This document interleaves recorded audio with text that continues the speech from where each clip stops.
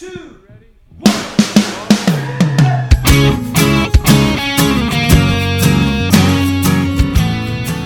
Hello and welcome to Say That, the podcast where your big questions get real answers. My name is Matt King. I'm your host in the city of Chicago, and joining me is a man who is hopefully finishing the giant mouthful of trail mix he just took. He's the founder of Mission USA, Glenn Fitzgerald.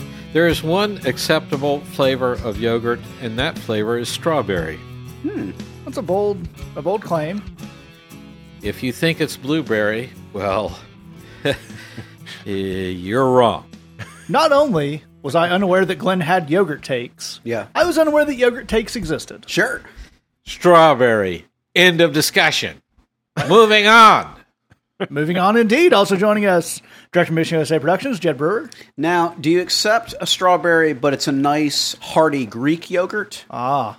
I like a Greek yogurt. Okay. My favorite is the Chobani. Well, That's the good stuff. right on. Strawberry. Joining us all the way from Mercury, Tennessee, one of the pastors of Christ Community Church, Lee Younger. Not only am I back, but I have a question, and that is, do you have to have the fruit bits of the strawberry in the yogurt for it to be acceptable? That's correct.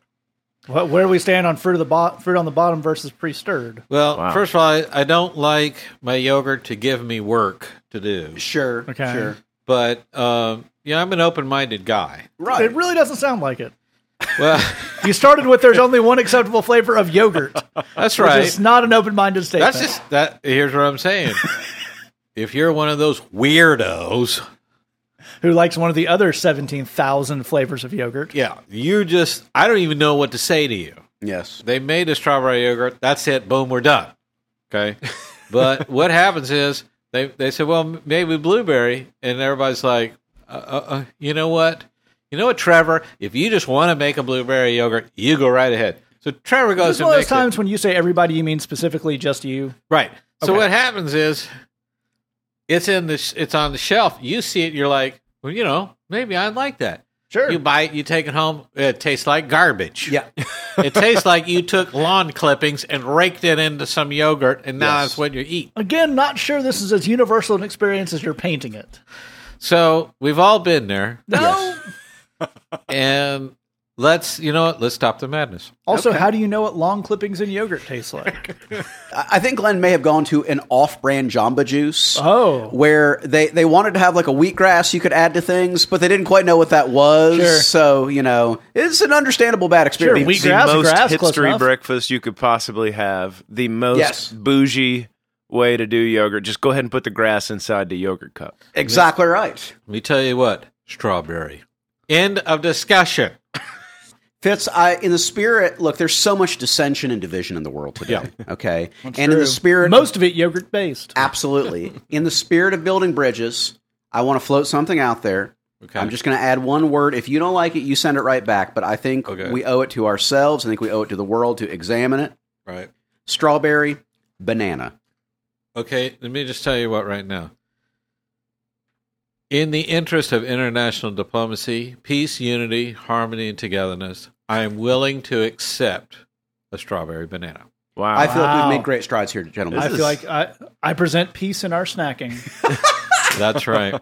That's right. We've come together. Okay. Well, on the theme of coming together, in the spirit of that, we do. Lee mentioned it. We want to welcome back Lee. Woo! Yes. Being gone 2 episodes from special assignments on Young Life's scenic Carolina Point. Ah. Traveled many miles all the way from Tennessee to North Carolina, which is Right. almost essentially a different part of Tennessee. Sure. But a lot of fun times, good stuff, doing the good work. He was desperately missed. That's right, and we celebrate that. Yeah. I mean, we didn't say anything about it, but he was missed. I did. You just kind of ignored it. Oh, I didn't. I don't remember you saying anything about it. In your heart, you missed him. That's right. Yeah. Everybody knows that listens to this show that I have it it's in the writer that Glenn has to be under protest when I'm gone. The wisdom is half baked. He's Right. not as enthusiastic. His That's heart's right. not in it, and his eyes are kind of glazed over when he's given the wisdom. That's right. Yeah. It's just a cruel charade. We had to retake a question when written and say, I don't know whether to go grad school or take a job in Cleveland. Which is, I don't care. It's like, That's Yeah. right. that won't fly. All right. Yeah, if you want Glenn to care about your question, the word Cleveland is not going to help. Yeah, that's right. That's a fact. But so Lee has traveled far and wide, Yeah. and you see, Glenn, I just feel like you're not impressed. On that basis, I declare an emergency. Wait, there's an emergency. Yes. It's like some weird version of Manchurian Candidate where I don't know what the trigger word is. So I just have to keep circling around it without just saying, here is the sentence we pre-agreed on. It's the old school game of Operation. You know, the little where you got the little electronic. We're buzzing. Right. But here's what happens. First of all, Lee thinks he's a big deal Yeah. because he's traveling. Yeah. Clearly. Okay. So what happens is Lee thinks he's a big deal.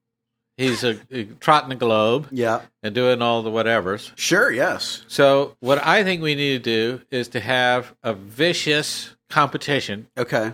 to see who has done the most far-flung ministry. Okay. I feel like our week. yogurt our yogurt détente is falling apart. Well, Yeah. we'll see. Maybe we can build on that. Maybe we can't. I don't You know. know, We'll we find don't out. know. But I have my entry that I've queued Please, up. let's hear it. But I think out of fairness, I'll let you go first, Brother Jed. Well, I have a music friend named Ashen who is all the way from Sri Lanka, which Wow. is Ooh. quite far away from here. Maybe you've heard of it. Oh, I thought it was in South Carolina. No. Also, no. yes, but it's like Okay. it's like a Paris, Tennessee situation. Right. I can't tell you how happy it would be if there was a Sri Lanka, South Carolina. And for some reason, they're all Sri Lankans in there? Absolutely. I mean, it's like little Sri Lanka Absolutely, yes. But my buddy Ashen, he lives in Sri Lanka, and he is a killer rock vocalist. Yes, he I mean, is. that dude can sing. If you took a bit of Freddie Mercury and you took a bit of Axl Rose and you kind of put them together, you'd actually have the way Ashen sings.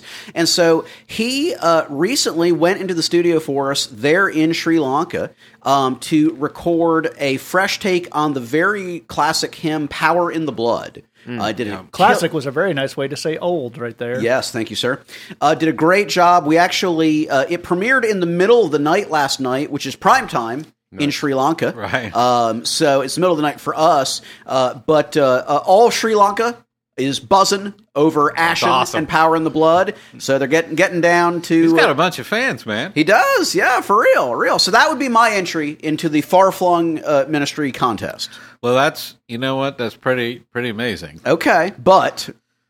But I believe geographically speaking that the continent of Australia What? is further away than Sri Lanka. Well, you have me there. On that basis, I win. Okay, well, tell us of your victory, sir. I was talking to a lovely couple there, super fans, and we were on the FaceTime, and Matt had to explain it to me. Okay.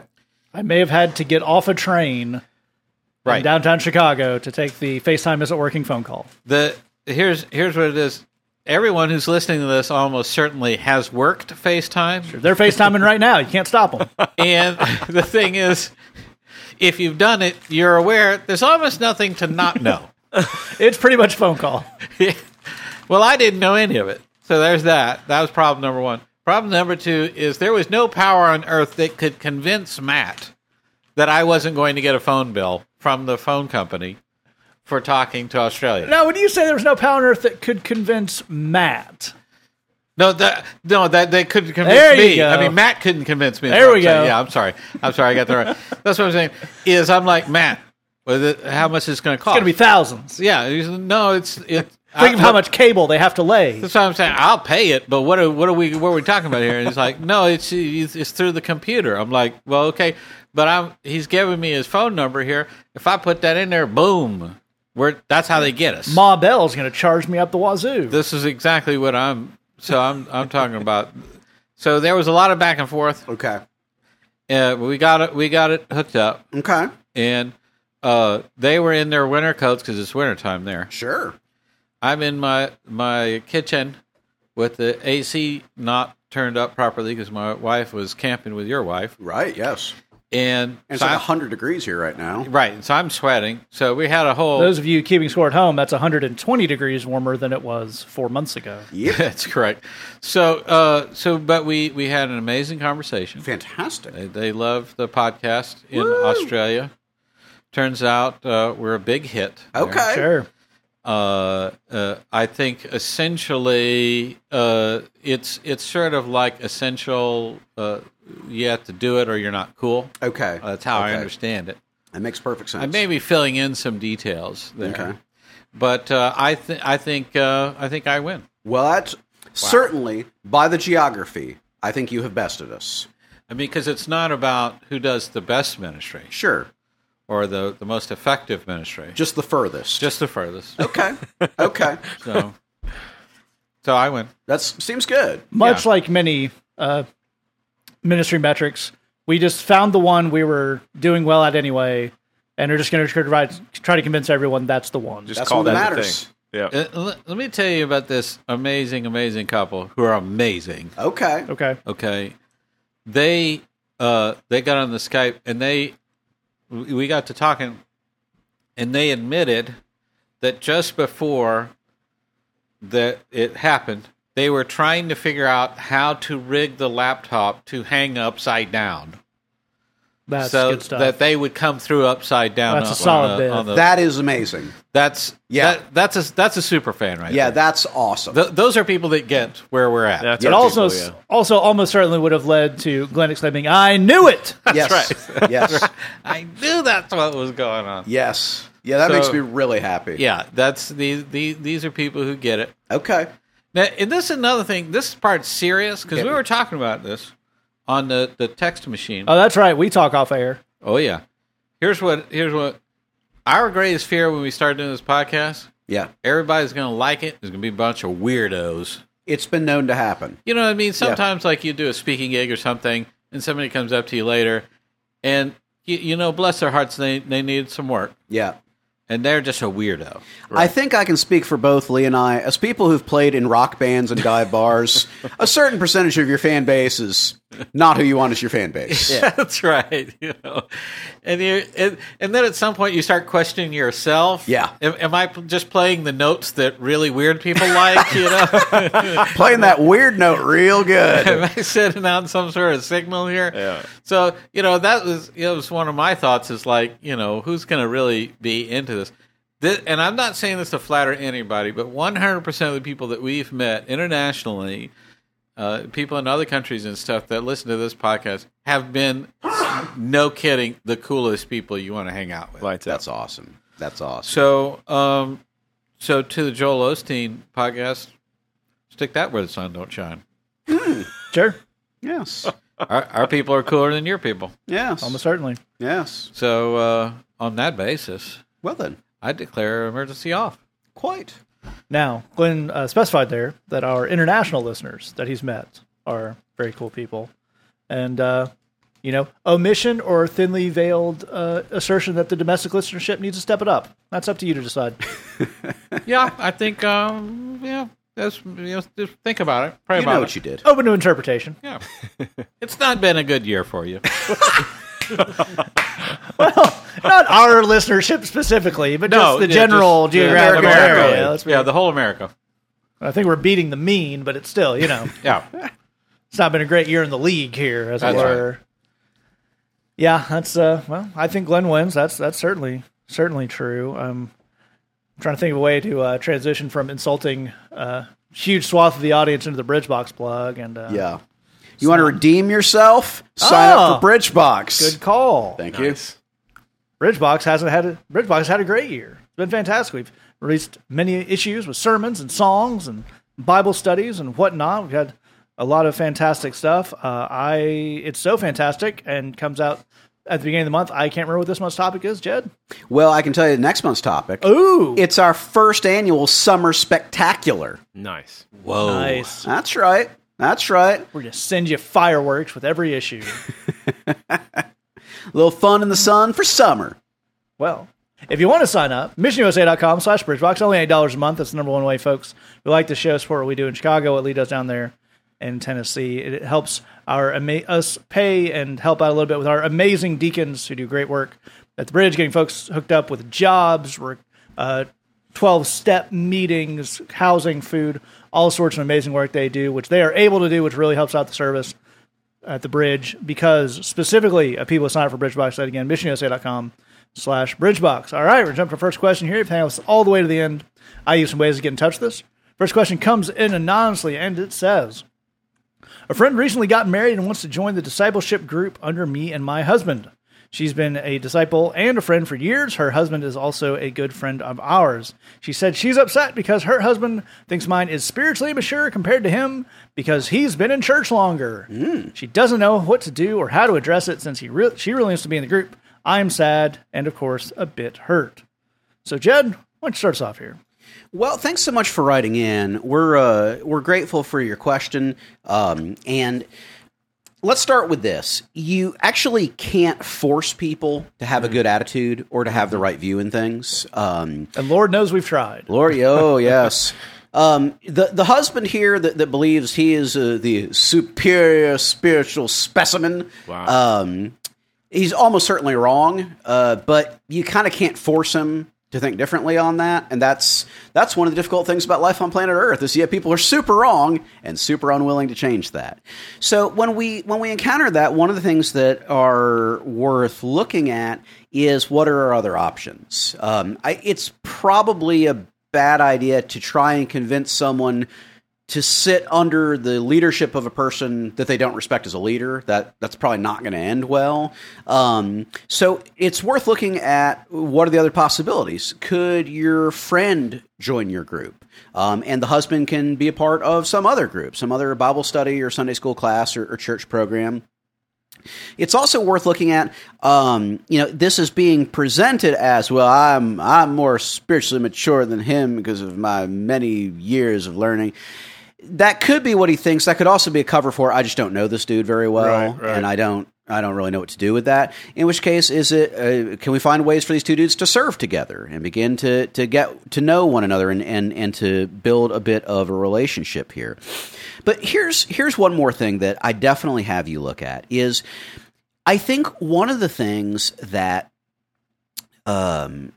is an idea we can get in our heads that makes a lot of sense, it just turns out to not be true, is if I was really doing a good job with this ministry thing, then people would totally respect me and they totally get it and I would have their support. So when you have something like this where somebody is not being supportive, there's kind of a 1-2 punch where one, it just kind of sucks to feel disrespected. I mean, that's just not fun.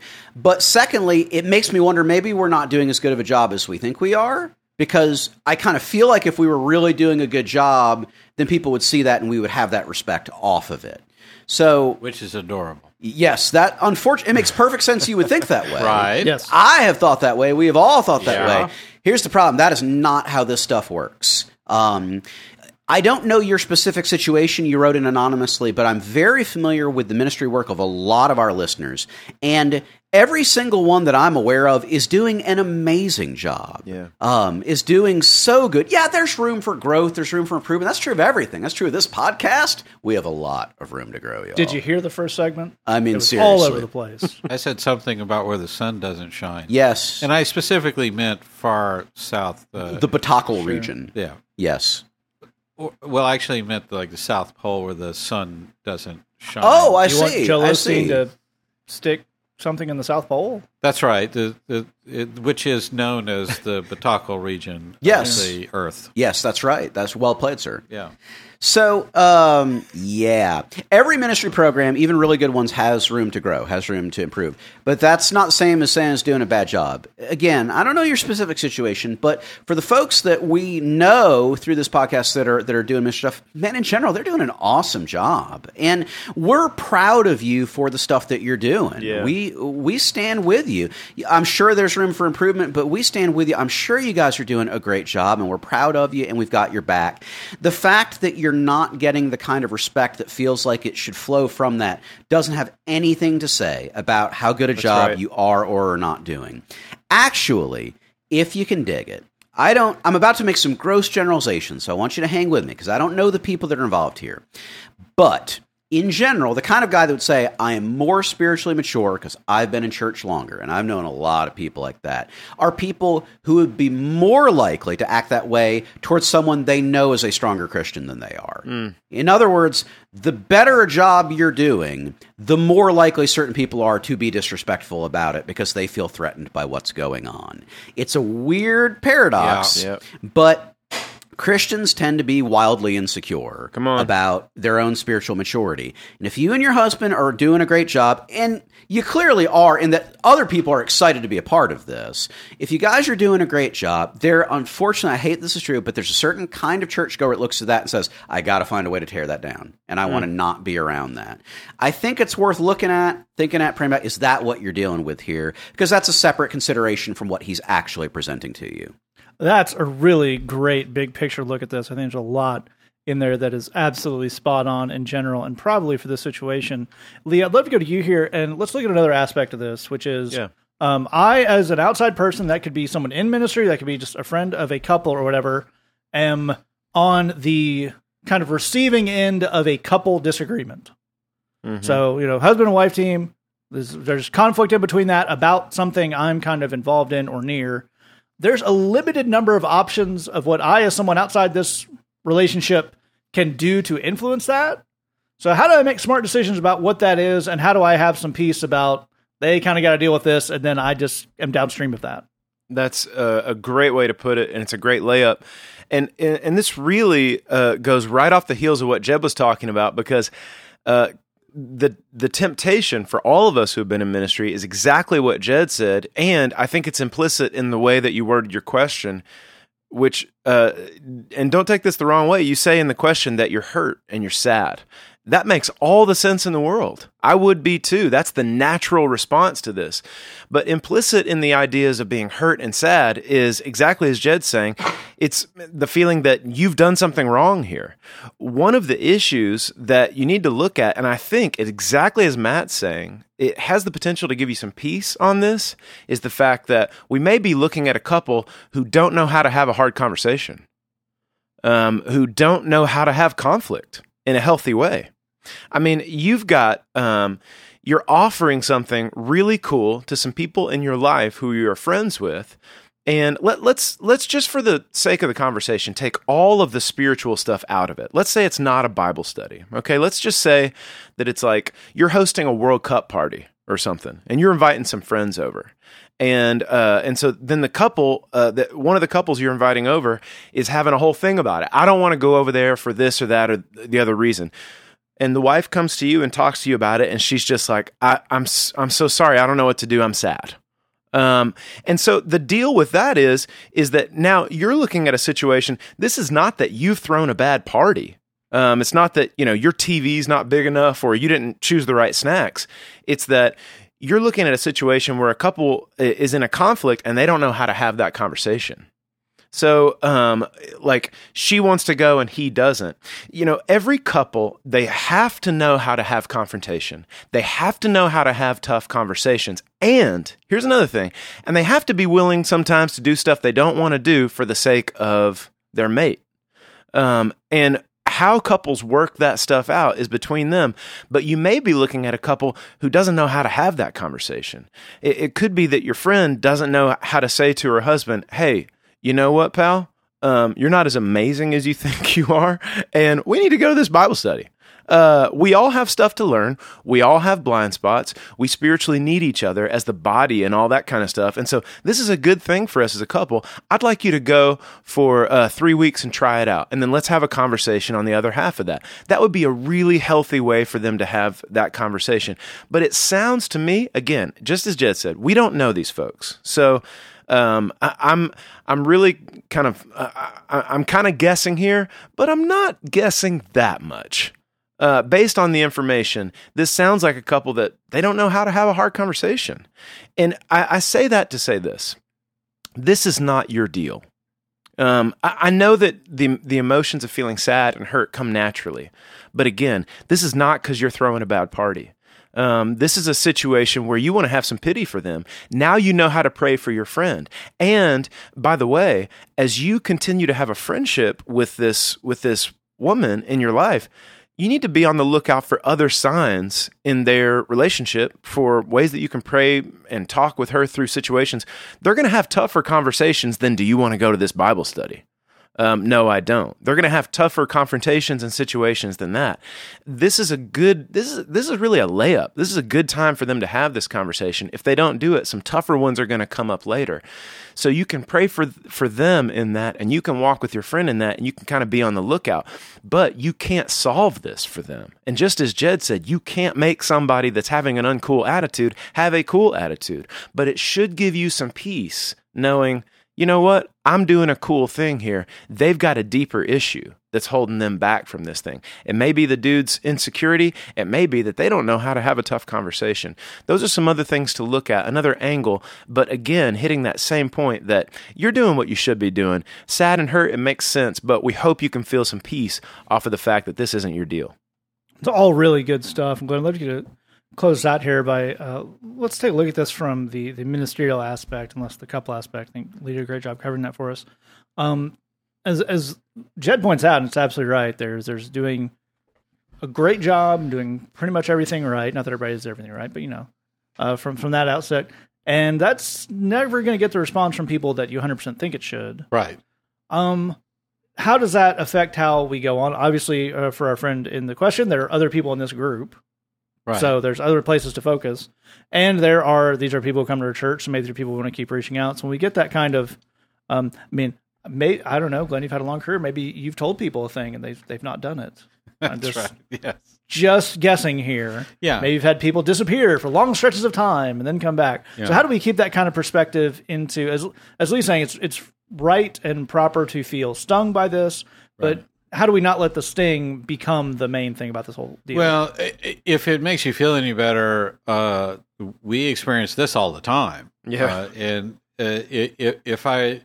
If it was a case that I somehow sucked, there wouldn't be any jealousy and we wouldn't be having those problems. I also can't hide my light under a bushel just to make you feel more secure. So I'm in an unwinnable position in that. And I don't want to take people caught up in that and kind of have a tug of war with that either. That's between you and your husband. Y'all work that out and get back to me. But I think the thing that's telling here is the husband saying that we're spiritually immature. I'd love to know really what that means. But our hint is that he's been in church longer. Let me tell you what being in church longer counts for. Diddly squat. Okay? I don't mean, there's a saying where I come from, there's no fool like an old fool. Okay? Just because you've been hanging around longer doesn't mean you have any kind of a clue. That's not automatic. Maybe he does, maybe he doesn't, but that much is for sure. Here's another thing. We were just earlier today, Jed and I were at Cook County Jail, and we had sort of a smaller group. So we said, well, let's just turn it into a small group meeting. Instead of doing a service, let's just sit in a circle.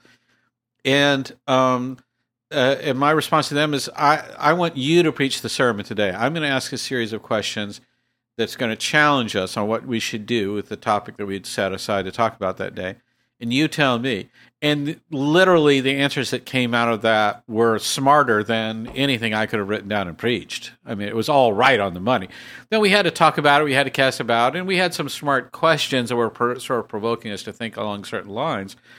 But their quote-unquote spiritual immaturity wasn't making it hard for us to hang out or to learn or to get something out of that meeting. So, in my mind, I just don't think we have a case here. Here's a big red flag. People who are calling for respect they haven't earned. You didn't. Just because you've been going to church for a long time doesn't mean I defer to you. You have to earn that with me. You have to show me that you know something. Otherwise, what all? It just doesn't matter. They asked Jesus when he was doing his ministry, by whose authority do you teach these things? What makes you bona fide? Where did you go to school and seminary and get your piece of parchment that proves that that you have authority? Well, you and I know the answer, which is, fool, I am the authority. What are you talking about? I'm Jesus. I'm it. I'm the top of the heap here.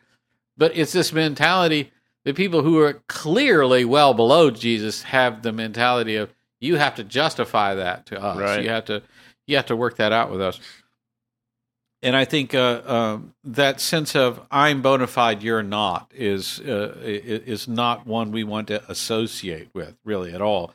I have a lot of pull on my own mission field. I have the ability to speak and have people listen to that, but that's because I've earned it. I haven't declared it. I haven't put a piece of paper on the wall and say, therefore I know something, and then they listen.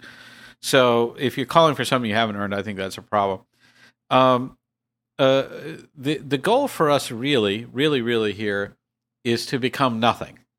That's the idea. I take the nature of a servant. This is about you and what God's calling you to do, God's plan for your life.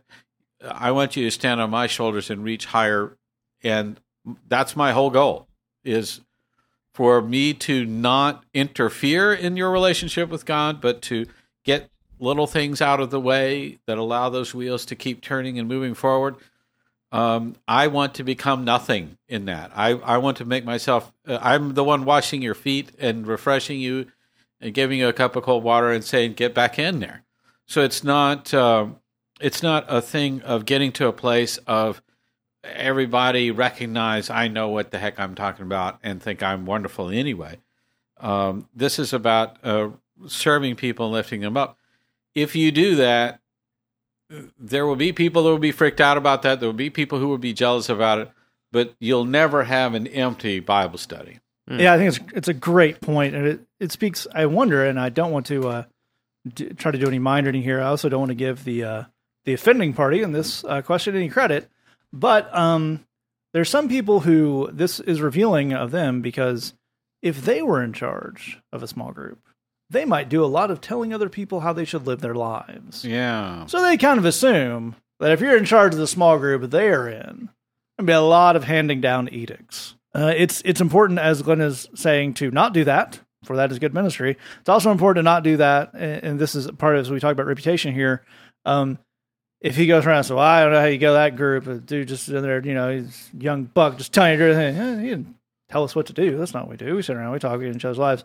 It's important to kind of be very clear about what you're doing and how you're doing it, both in doing it and being clear with yourself. If that's something, you and your husband want to talk over, okay, we feel like we're doing this, we're putting the servanthood stuff. It helps say stuff out loud quite often. Mm-hmm. And that is one of those things where, as we pointed out, and again, it's a sad point, there are always going to be people who just buck at the idea of any opinions on their life. Mm-hmm. And if you tell them, well, that's really not what we do at church, is just come and have opinions on their life, they're not going to try to hear that, because that's what they're doing silently to themselves. So some of that is to say, as to take us back where Lou was saying, there are some red flags here. So it'd be a huge thing for you to stay in the life of your friend here, and even if that's not in the group, because there's a potential that she has married a jerk-faced person. And as Glenn would point out, everybody who marries someone marries a jerk-faced person at the beginning. We want to push past that, so we want to be there for her in that. But there's a little bit of, in the end result of this is going to be a little bit of do what you can with what you have. So however much you can see your friend, however much they're willing to do the very good strategic stuff that Lee was putting out there, just do what you can with that. And as we say on our mission field, play for time. So we're going to move on to our next question. Here it comes in to our email address, and it says, is there a right way to grieve? I recently lost a family member. I know I will need to move on eventually, but I'm so sad right now. Do you have any advice for me? And Lee, why don't you kick us off? Absolutely. First of all, I want to say that we're so sorry for your loss. I want to say a couple things just kind of in general and pass it around to these other guys. But the first thing is that you grieve however you need to, for as long as you need to do that, without anybody telling you how that needs to go, when that needs to stop, or any of that stuff. Grief is not it's not the kind of thing where you can have, where we can say, okay, well, you lost, this thing happened in your life, so this is the amount of time you get. And it's not like, certain jobs, if you have a child and they say, okay, well, you've got some maternity leave or some paternity leave, it's for this many weeks, and then you got to be back at work and back at the grind and everything. That's not the way grieving works emotionally, mentally, spiritually, physically, all that stuff. The one thing that we want to understand about grief is that it taxes different parts of you in different ways at different times. Sometimes you are going to feel so physically tired. Sometimes you're going to feel like laughing. Sometimes you're going to feel like talking about old memories of the person that you've lost. Sometimes you do not want to have those conversations. Sometimes you want to look at pictures. Sometimes you do not want to look at pictures. But the whole thing is you set the agenda and the pace on that. And nobody in your life should be saying to you, "Hey, let's speed it up. Let's move past this," because you've got to figure this out. A couple of things real quick before we send it around to these other guys to kind of dig deeper into some of that stuff. I would say two things. One is look around at the people in your life, and the people who are supportive, who are bringing brownies over to your house, who are asking how they can pray for you, and who are sitting down, not saying a lot and listening. Stick to those people. And avoid the people who are trying to legislate how your grief goes and when it ends. And you have the right to tell people, I'm not dealing with you right now on this. We're not talking about this. You have the right to do that. You don't have to listen to people's nonsense if they're getting in the middle of that. The second thing that I would say is, as you're figuring out this grieving process, and as you're doing what folks call grief work, and maybe these other guys will kind of get into what that means in a minute, one of the things that you want to look at is, as you do something, as you experience something, if it's helpful or unhelpful, if it's healthy or unhealthy for you personally, are you able to look back on that, recognize that, and learn from it? So if you do something in the middle of your grief and you realize the next day, okay, that was unhelpful and unhealthy, then it's okay. We all make certain decisions in the middle of grief, in the middle of emotional distress and trauma. Can we look at that unhelpful or unhealthy thing and learn from that, so that we don't repeat that and plunge ourselves further down? And then if we try something and realize, man, that really moved me forward, that was really helpful, and that was really healthy, and I didn't think that was going to do anything, can we also learn from that and replicate that in the future? Again, nobody has the right to say, you can only grieve for this amount of time. But in the middle of that, having said that, there are things that will help and certain things that will be unhelpful and unhealthy. And what we want to do is, you want to walk with the Lord and give Him the freedom to tell you, that wasn't it.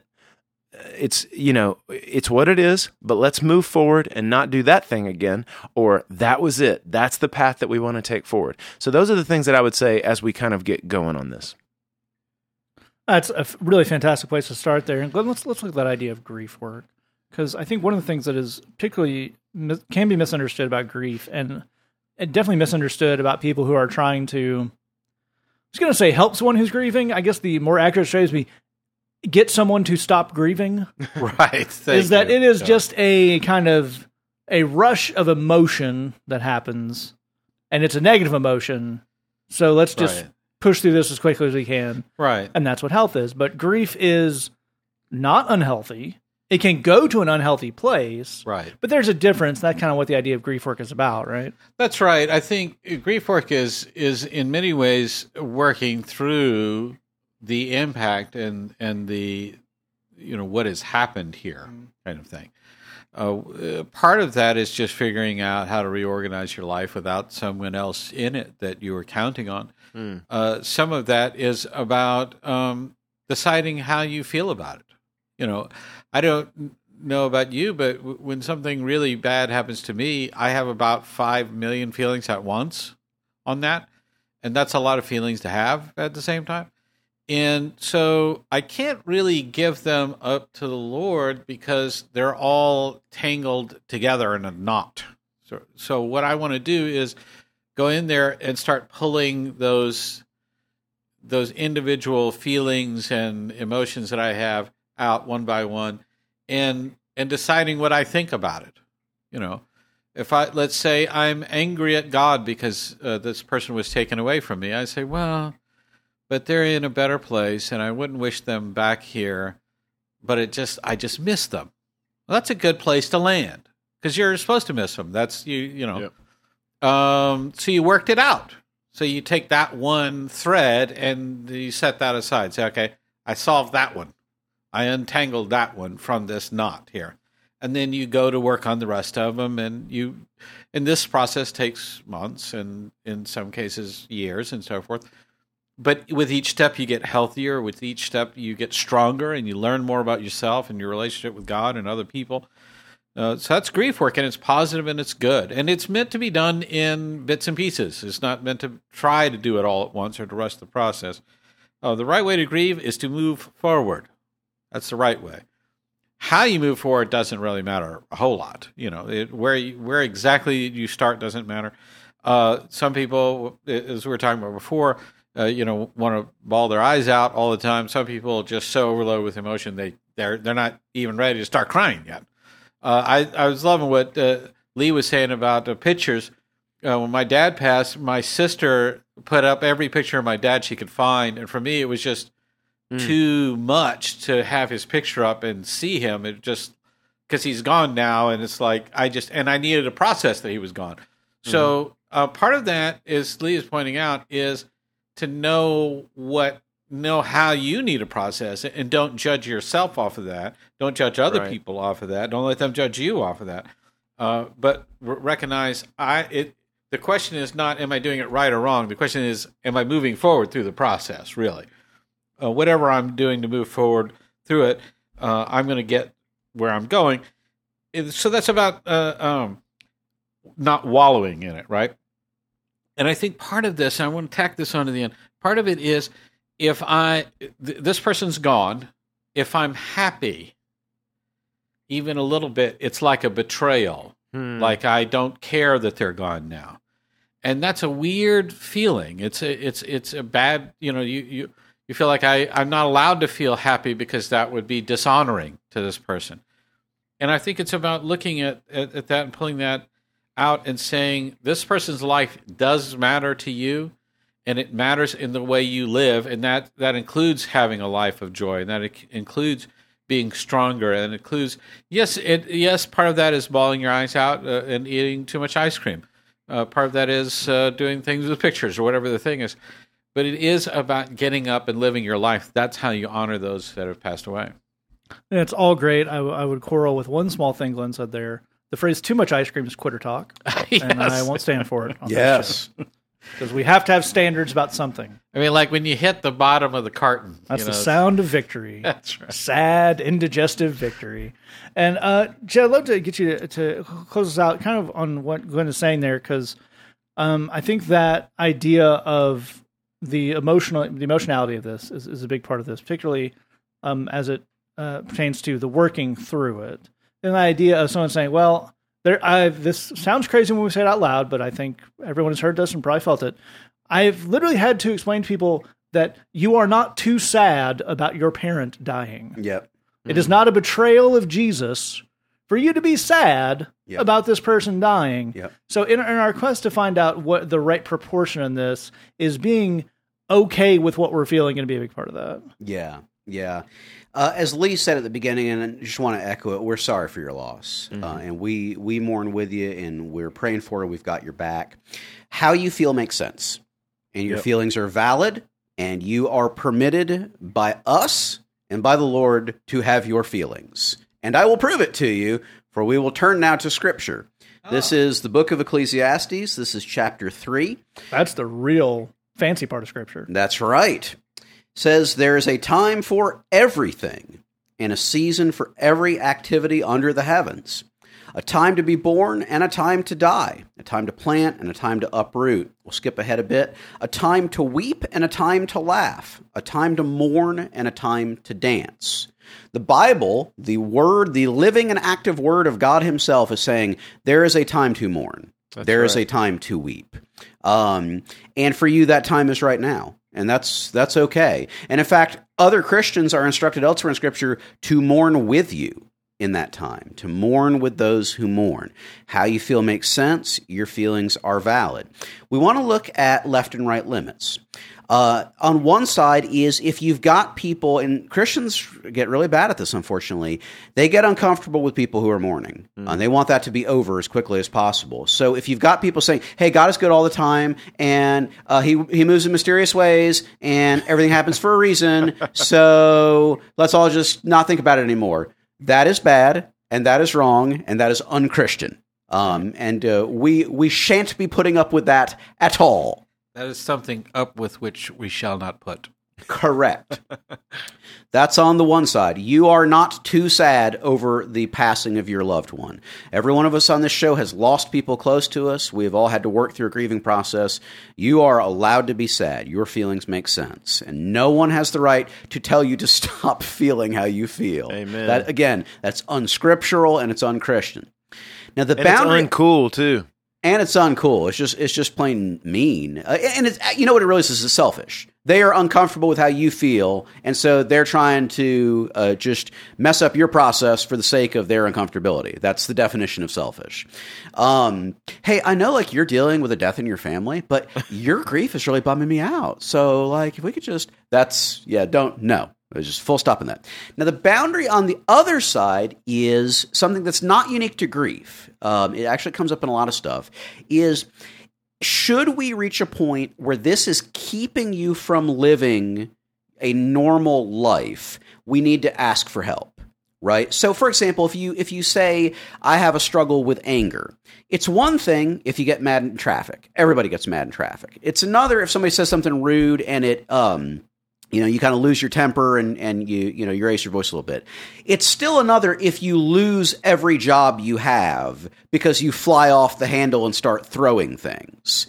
If you're in that third category, your anger is getting in the way of normal life. And we need to find a therapist, we need to find a counselor, we need to reach out, we need to get some help with that anger so that we can live normal life without the anger getting in the way. So it is with grief. It's a very rare thing, but there are people where, for a variety of reasons, the grief is keeping them. We're not able to process through the grief and get to the other side. The grief is keeping us from basic life function. The grief is getting in the way of us being able to hold down a job. The grief is getting in the way of us being able to stay in school, and it's causing problems. Again, to be clear, this is something that a very small fraction of people find. If you find that it's having that kind of impact, then yes, you should reach out for help. You should find a counselor. You should find a therapist. If you're not sure who to talk to, email us. We'd love to help you find a person. Mm-hmm. Money's actually not a problem. We can help you find a person that offers sliding scale counseling or low cost or no cost counseling. But if the grief is not getting in the way of you just living basic life, you're able to hold down a job, you're able to go to school, you're able to manage your responsibilities, and you are working through it, then you're doing great. And we've got your back. We're proud of you. It takes a strong person to be able to day by day work slowly but diligently through a hard thing, especially when a lot of people around them don't understand that process and wouldn't take that kind of faithful approach to it. We're proud of you. We've got your back. Absolutely. Two quick things I'll tack on the end of all this very good stuff. One is we talked about the idea of kind of dealing with things as they come. Glenn talked about, moving forward, progression. That is the thing about grief, as Jed is pointing out. To feel incredibly bereaved by the death of a close relative the week it happens, it's not a full all bets are off, any behavior, but you got a pretty high ceiling on that as far as what's within the realms of normal and healthy.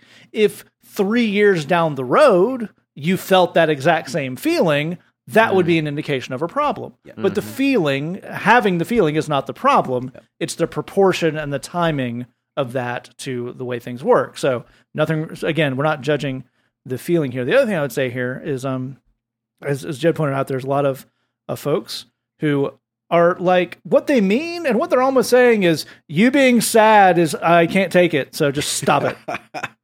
Pretend to be happy like the rest of us. This is church. What's wrong with you? So that's, as Lee pointed out, not cool. Also, not very Christian. Jesus, pretty clear, mourn with those who mourn. Jesus wept, the whole deal. But one of the things on that, and this is a particular bit of Christian insanity that gets bumped around, which is easy to internalize because it sounds right, and Glenn actually brought it up, that idea of, well, you shouldn't be sad because they're in heaven, and heaven is wonderful. And do you think heaven sucks? Is that why you're sad? Because you don't like heaven, you dirty sinner? Here's the proper response to that. You don't have to say it out loud, but sometimes it's fun to say it out loud because it really flips them out. I am not sad for insert relative here. I am sad for me. Right. Someone I loved died, you absolute monster. You get to be sad for you. Yeah. That's right. The fact that not every aspect of this sucks for everyone involved, it is not only is it not unhealthy to mourn that way, it is not selfish in a bad way to mourn something that affects your life. You are certainly entitled to that, and as all of these guys said, if you need help with that, feel free to reach out to us. All right, move on to our final question here. Comes in anonymously. It says, there's a lot of talk about Romans 13 in the news lately. People seem to say that it means Christians have to go with whatever the government says and does. Is that true? And Glenn, why don't you kick us off? Not like you think. Here's the thing. On this podcast, we do everything humanly possible to stay out of politics and away from politics and leave politics to politicians and for you to vote your conscience, and we don't want to get in that. We have a calling and mandate to help you with your spiritual health. That's where our focus is.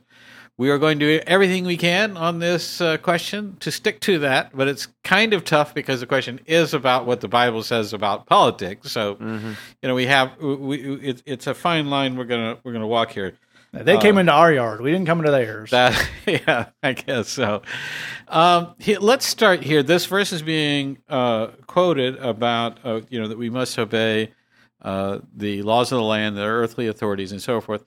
In Romans 13, it's being quoted saying, we have taken immigrant people, separated the children from those families, and we have put them in camps. Yes. Particularly in this case, people seeking asylum in the United States. That's right.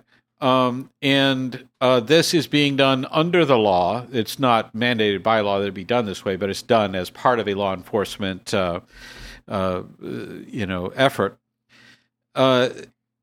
And I think let's begin with this in terms of our perspective on that. That is immoral, whether it is illegal or not. It's unacceptable to us. Right. It's unacceptable to people who have morals. I mean, we're not getting Jesus in this yet. Yep. We're just talking about, as a human society, this is immoral. This is bad. It is a wrong thing, period. The end. There are not two sane ways of looking at that. There's not a yeah but on this. There really isn't.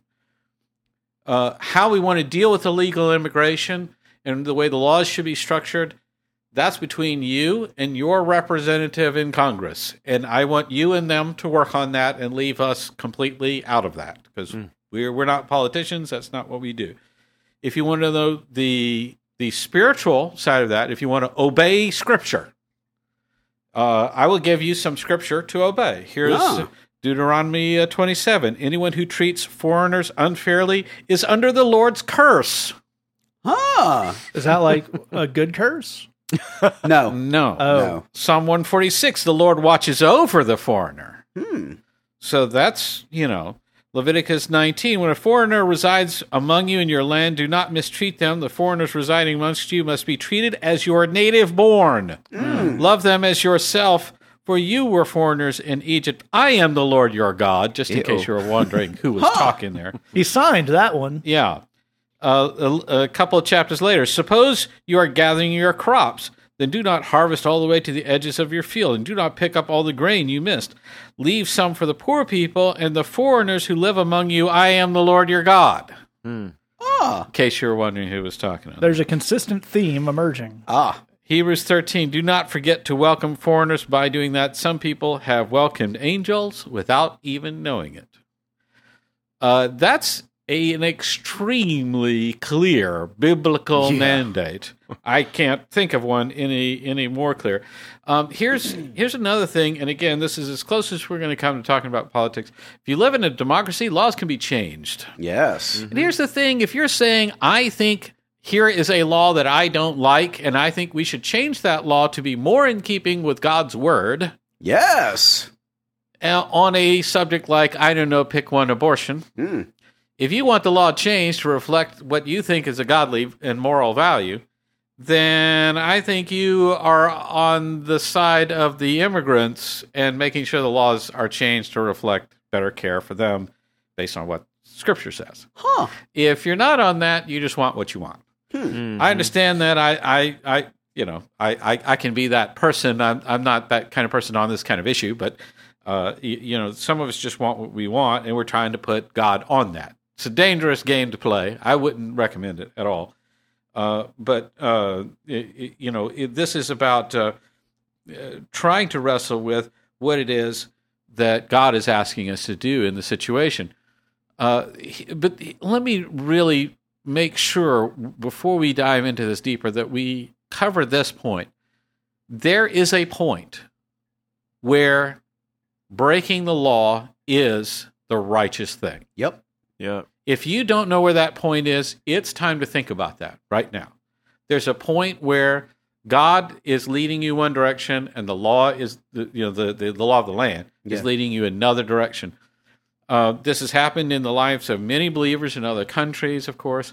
I was on the phone, just as an example, on the phone with an amazing woman who's doing some amazing ministry in Canada, and she wanted to get into doing some prison ministry off of the work that she was doing with poor people there, and some sex workers and those kinds of things. And she wants to know, okay, we have a law here that we can't work with them behind bars and then follow up with them on the streets. That's a law. And I said, yeah, we had a similar law here. It's changed in some places not.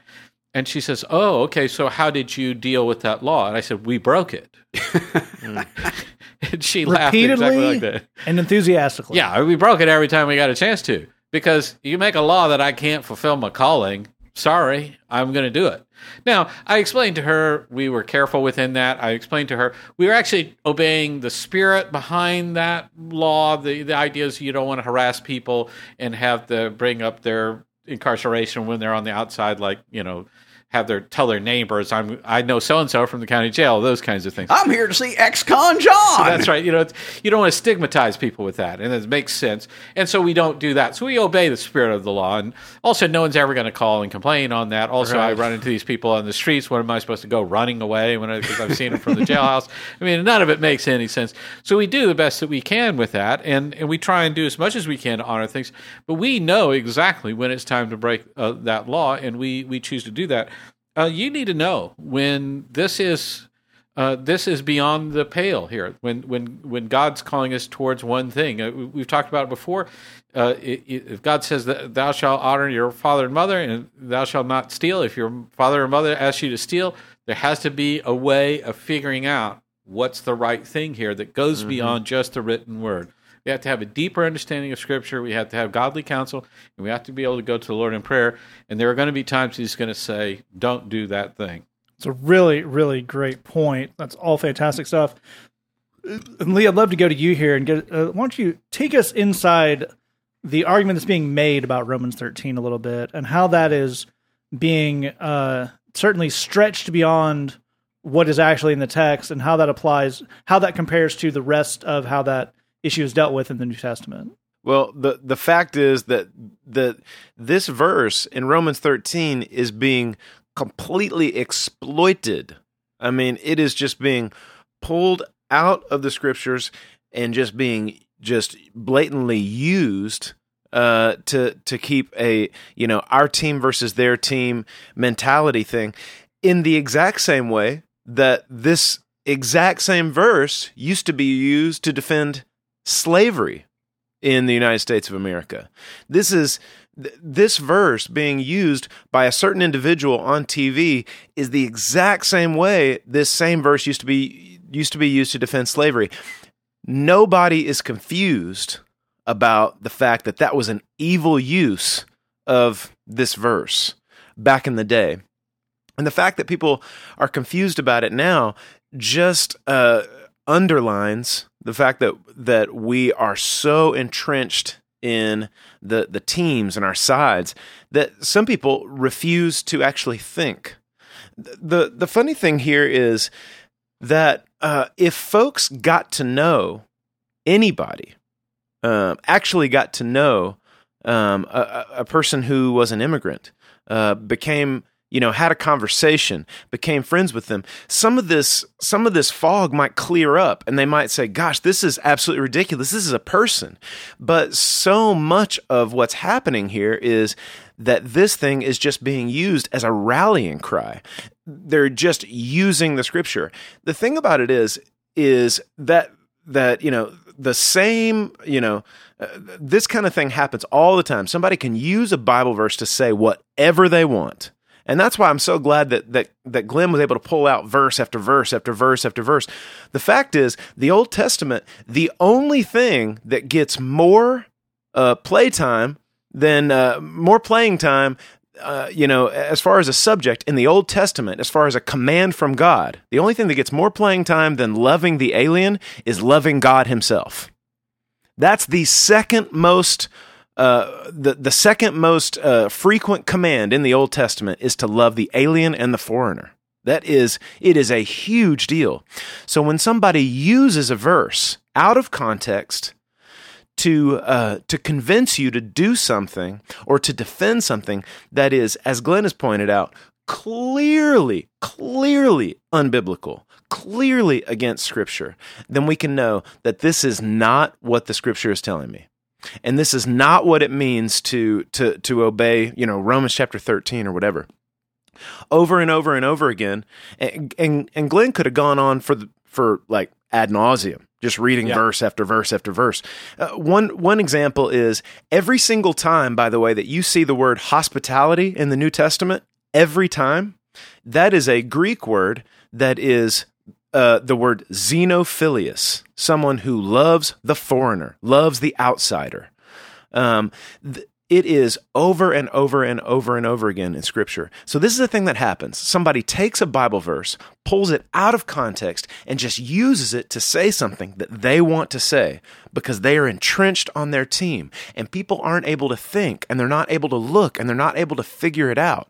But as we look at Scripture, we realize this has nothing to do with the heart of God. It is completely against everything that, as Glenn's saying, is moral, right, kind, fair, good.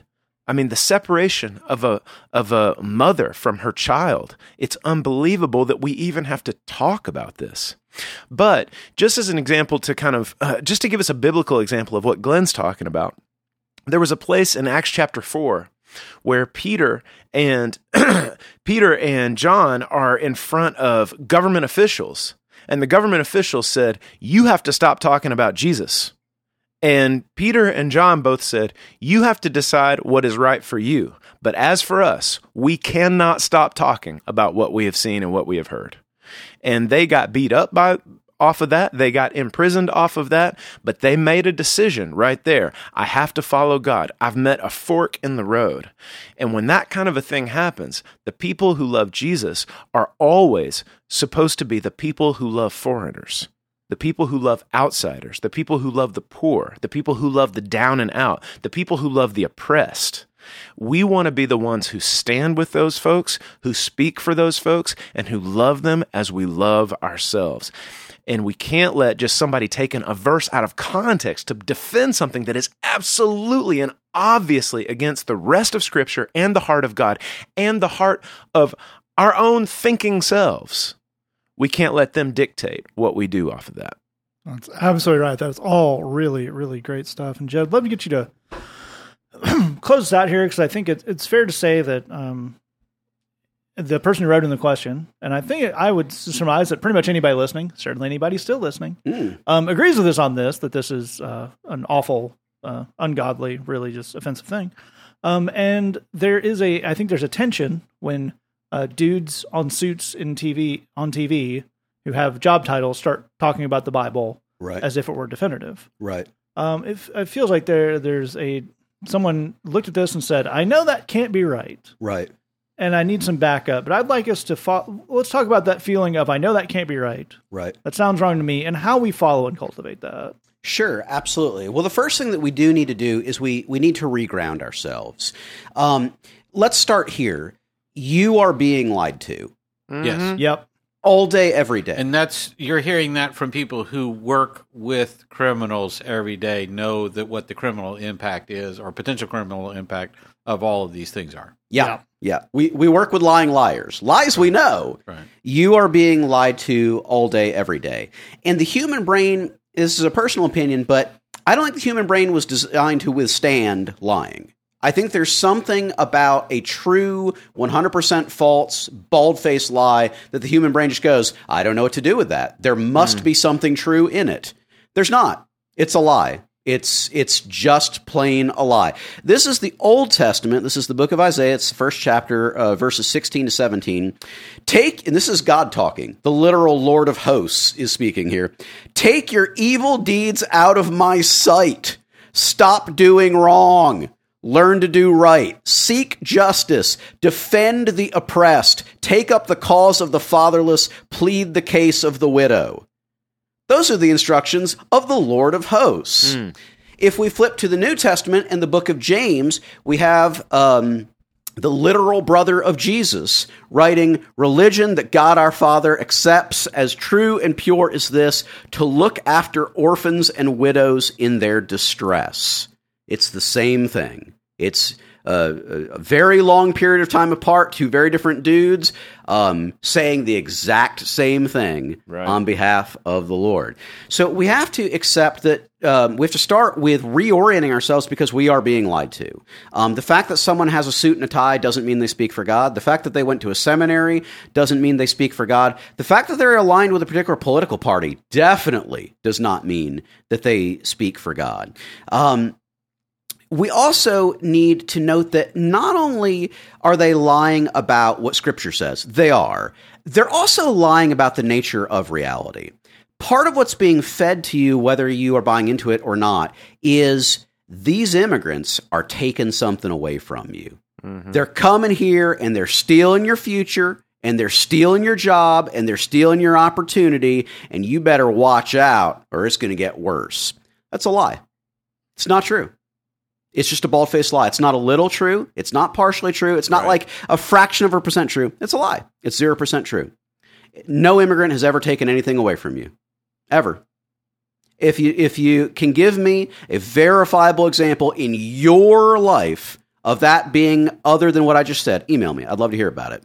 But you won't because it hasn't happened. This is a lie. There's nothing about it that's true. So we need to keep regrounding ourselves in what is true and what Scripture says. And then we need to take action. The thing we want to encourage you to do is to find a good fight and get in it. Amen. If you're not sure of a good one, this is a great one. If you've already got your fights lined out, that's okay. But if you don't and you're not sure, get in this fight. Fight back. That's what that verse in Isaiah is saying. Fight back. Take up the cause of the oppressed. Yes, you should start with what is permissible under the law. Absolutely. There's no question about it. And that's actually what Romans 13 means. This was a letter that was being sent to people who were engaged in illegal activity. Christianity was illegal under the Roman Empire. Right. As much as you're able, you should fight back under the law, under what is permissible under law. There's all kinds of good reasons for that. And again, when the Bible talks about obeying the laws of the land, most of what it's talking about are common sense things. It's let's not needlessly cause problems is essentially what both Paul and Peter say on the same subject. The key thing here is fight back. Get in this fight. Now, how you do that depends on your situation, depends on you as a person. Let's look at this. Hospitality, welcoming the outsider. That can mean being a friend to the new kid at school. Yep. That could be being a friend to the person who just started at your job. That's awesome. That is a great place to begin. That's wonderful. It's fantastic. Do that. If you're able to do that, do that. If you're able to help out with an ESL class in your community, that's great. Do that. If you're able to take a plate of brownies to the family that's just moved to the neighborhood and just welcome them, that's great. Do that. If you're able, if the Lord calls you to get involved in local government or state government or national government, great. Do that. We need all of those things. My wife was in the Army. What she can tell you is an Army takes all kinds of people. It's not just the guys that are kicking indoors. It's a whole thing. God's Army works the same way. We need people doing all kinds of things. The key thing is get in that fight. This is a grave injustice. This is evil at work in the world. We need, as followers of Jesus Christ, to fight back with the light and truth and love of the gospel. Get in that fight. Absolutely right. These guys have all put fantastic stuff in this. And I just want to add one thing to this, which is a fairly unpleasant reality of this, but it adds to the you are being lied to. Anyone who says at any time Romans 13 means you have to do what the government says is not only lying that they're misinterpreting Scripture, they're lying. Right. No one in the history of earth has believed that. Right. Again, that's not what Paul wrote down. In the interpretation of that, no one has ever believed that, because that would mean, especially if they're saying it in this country, that the United States was founded on grievous sin.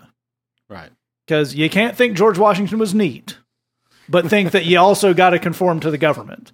So when they often what people are saying when they say this, and again, they've taken a beating in this show, and oh crap, do they deserve it, is middle-aged, middle-class, suburban white men who think there's a structure to the world, maybe a patriarchal structure, maybe one where a certain ethnic group, through the sweat of their brow, and decades of really, really aggressive redlining policies, has gotten advantage. And you know what? It's just against God to be angry about that. Sure. Yeah. We live here and they live there.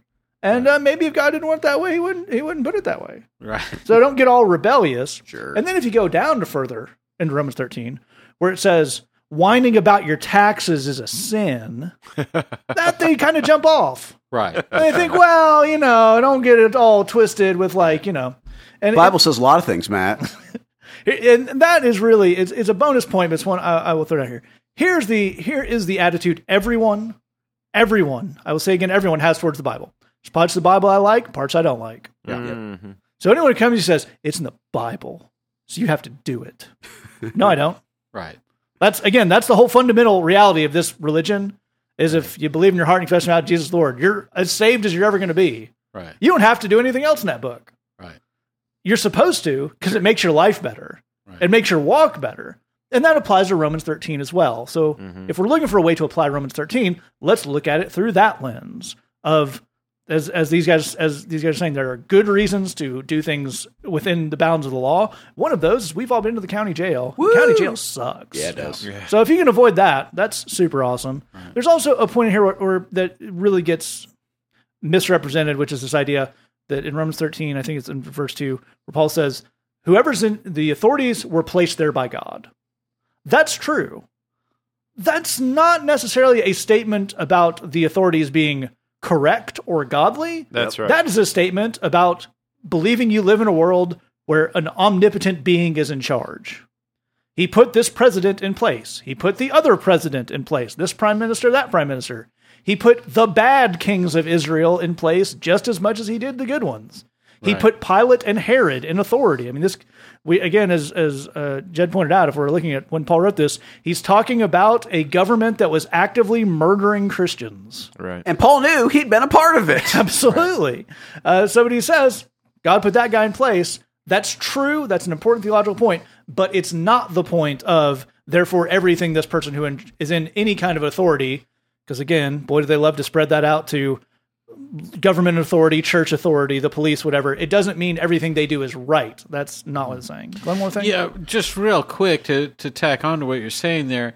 Part of our perspective on this is we work with the criminal justice system on an everyday basis. Yes. Heavy air quotes around justice. Yes, we understand a bit more of how that works in practical everyday life than people who are outside of that system. First and foremost, all prosecution is selective. That is, you choose which laws to enforce, you can't enforce them all the time. Yep. You wouldn't be able to arrest them all, process them all. That would not. As I know, you may be living in a world where every time somebody does something illegal and we catch them, we arrest them and we put them in jail. It's not how it works. That is not even close to how it works. That's about 1 in 10 crimes are ever resulting in someone being sentenced. So. You're choosing which of these things we want to emphasize, that we want to enforce, and how we want to enforce them. You're doing that on the basis of trying to keep order and trying to keep a orderly society where things run well and where there's no problems, and keep people secure and safe. So the idea is Jed's saying that we must enforce these laws in order to be safe and secure is based on something that does not exist in the real world. In other words, we're looking at crime statistics that are telling us this is not a threat. This is not a problem. This is not a thing we need to use these laws to enforce. So it's about recognizing that there's a lie being told to you in order to manipulate you, as opposed to let's defend something we really don't understand. Yeah, it's a bonus point off bonus point, but that is another important part of just if you're a young person, as you grow older, if you're looking at kind of being a responsible citizen, which the Bible calls us to do, again, that is looking at things that are actually can be influenced through policy. The idea of just elect this person or pass this thing and we'll all be safe and prosperous from here on in, that's literally unbiblical. The Bible says there's nothing but God that can provide safety. It says, don't worry about tomorrow. Very specifically, so that when you get into that, well, this will just, if we don't do it, it'll just all be chaos, and they can't tell you how. That's the sound a lie makes. Yeah. So it's not a spiritual point, but a bonus point for you. Right. All right, well, that got ranty. Woo! And I think justifiably so. Yeah. But let's take it out on a high note. Jed mentioned Power in the Blood by our new friend Ashen out of Sri Lanka. I think that's exactly the right note to go out on that. So take out that. If you have a question for us, say at podcast@gmail.com, thebridgechicago.tumblr.com. Thanks for listening. Just remember, we love you. God loves you. There's nothing you can do about it. The Say That Podcast ministry to all corners of the globe and North Carolina.